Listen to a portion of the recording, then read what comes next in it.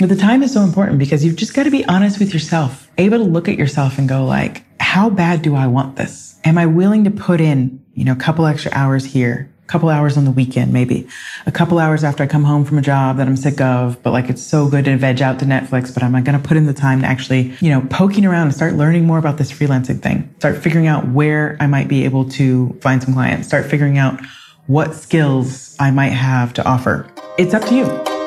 Welcome to the Live, Work, Travel podcast. I'm your host, Michonne Thomas, a former middle school teacher who quit at 30 to become a six-figure freelancer and digital nomad instead. You're in the right place if you're ready to learn how freelancing can help you to work from anywhere, make great money, and live a life that you design. I'm sharing everything I've learned to get to where I am today in order to support you on your journey, because this lifestyle is simply too good not to share. For anyone who is out there thinking about getting into freelancing, but you think you don't have the equipment, the necessities that it takes to get started, I wanted to make this episode for you.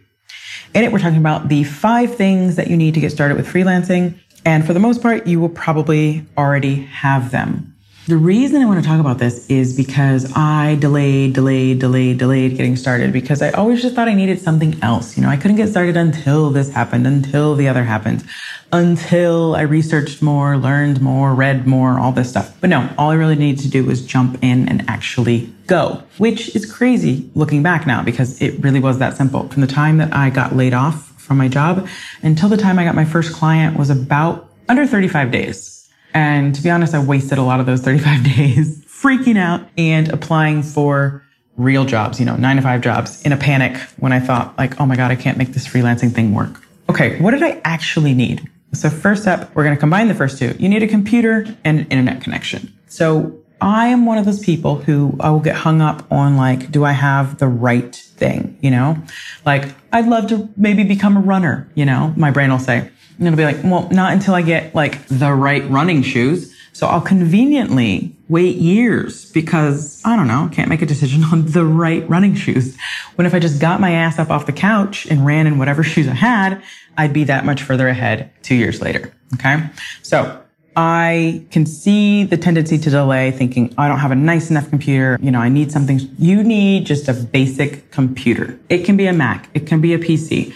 The important thing is that you just use what you've got. I will say, if your computer is lagging and just like really slow, you get, like the spinny wheel of death all the time, you may need to upgrade into something that works, because especially when you're starting out as a freelancer, it's very common to charge on an hourly basis versus a project basis.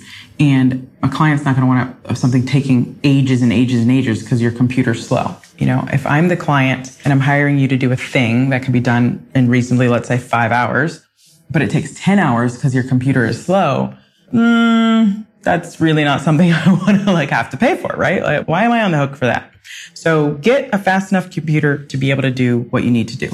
That's it, really. For the most part, you're not going to need anything special, anything out of the ordinary, unless you were doing a lot of work around like video and audio, and then you may need to upgrade some things. But for the basics, just starting out, your basic computer.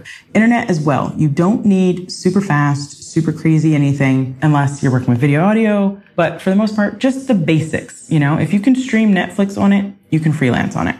The third thing you're going to need is a professional email address. So this can be super simple. I don't want you to run out and get a website. I don't want you to go out and get a domain name so that you can have a professional sounding, like this is my company email. Like the one I use for the podcast. If you wanted to write me, hello, and say hi, ask me questions, anything like that, you can use hello@liveworktravel.com. The liveworktravel.com part of that email is because I have a website called liveworktravel.com and then the email comes with it. I don't mean like that. You don't have to get fancy in that sense. You can use a regular old Gmail, which saves you from having to go buy a domain and do all that kind of stuff. But just make sure that your Gmail sounds professional. So if your email address is whatever you used to use in high school, and it just is ridiculously teenage, I'm not judging. I used to have one that was like, I don't know. It's probably too embarrassing to even get into. But if it's just like fluffybunny92@yahoo.com, you know what I'm talking about. That's not good enough. That's not going to work. Make a new one. Your name is a great way to start with something professional tacked on. If you're not thought about a business name yet, it's a great way to just like go out and like tack on extra things at the end of your name. Like, I could be like Michonne Thomas Solutions or something, or Michonne Thomas Global Solutions, or like, I don't know, just like come up with something that sounds a little fancier than whatever. My name is unique enough that I didn't have to do anything besides my name. But if you're John Smith, you're going to want to tack something on to the end of that, John Smith, something, but keep it professional. And the reason is like, you just can't take someone seriously as a client when they show up with a ridiculous email. You could have the greatest pitch in the world, but I'd be looking at the email going, is this a joke? Like, is this person for real? Like, they just sent me like this amazing pitch, but it's from fluffybunny92@yahoo.com. Like, what? What? I'm so confused. This is unprofessional. And no. The other thing that's great about creating a new account is that you just automatically from the beginning have your personal life, your work life separated. Okay. So you're just starting out, but I want you to start thinking like a business owner. You don't want to have things all mixed in together. So just from the get-go, separate email address, keep all of your client communication in that, and you'll be good to go. The next thing you need is a way to take payments, and it does not have to cost any money. I have been using the same provider for years. I use waveapps.com, waveapps.com. And they have a large suite of tools that they provide, but one of them is invoicing, and you can use it for free, connect it to your bank account, good to go. And here's why you need this. I always tell my freelancers, make it as easy as possible for the client to pay you. Like it seems like that would be common sense, but a lot of people will use PayPal still. And PayPal is a pain in the ass. In my experience, I've been locked out of my PayPal account multiple times. PayPal just kind of decides to me like what it feels like that day. And if it's a shit day for me, then I'm just like not getting into it. I've literally been on their customer service and they just were like, yeah, your account's blocked, but like we can't tell you why. And we also can't tell you how to fix it. And basically you're shit out of luck. So I'm not a huge fan of PayPal. But even beyond that, PayPal is just not an easy way for me to pay as a client. So if someone sends me an invoice, and all they have is their PayPal email on there, I just have to take so many steps as a client to pay them. And I know this doesn't sound like a lot, but always remember that the people that you're working with, the clients, the business owners, are busy people. Anything that you can do to reduce the friction that they have in their daily life, they will appreciate. So if someone sends me a PDF invoice with their PayPal up at the top, I've got to log into PayPal, argue with the robots to even let me into my account. Let's say I get in, and then I've got to input their email address. And then I've got to send them the money and check which card I have on, attached there and like whatever. It can be a hassle. So what I encourage people to do is just like try to get a one-click solution. You want to make it easy for people to pay you. So what I like about Wave Apps, and there's probably other ones out there as well, but I tend to be sort of a lazy type of person. If I find a solution that works, I will stick with it until it breaks or until someone, recommends me something better. So with Wave Apps, you can create an invoice. You send it to your client and they can click right there from the email and pay you. They can even attach their card if they want to. They could even let you do recurring payments if you have like this long-term built up trust with your client and they're like, yeah, just hit my card every week, whatever, if you're on a retainer. And you can pay multiple ways too. You can pay by credit card, debit card, or you can pay by ACH, bank payment. And different clients like different things. A lot of small business owners are running their businesses on credit cards because that's, you've got to put in this investment to get it off the ground. A lot of them don't have that cash lying around and don't have access to a business loan maybe. So they appreciate being able to pay by credit card and float it and, deal with it when the statement comes around. So give your clients multiple ways to pay, making it easy for them to pay. Like when I see an invoice show up from someone that I need to pay and it's through Wave or through QuickBooks or through a couple of these other tools out there that make it really easy.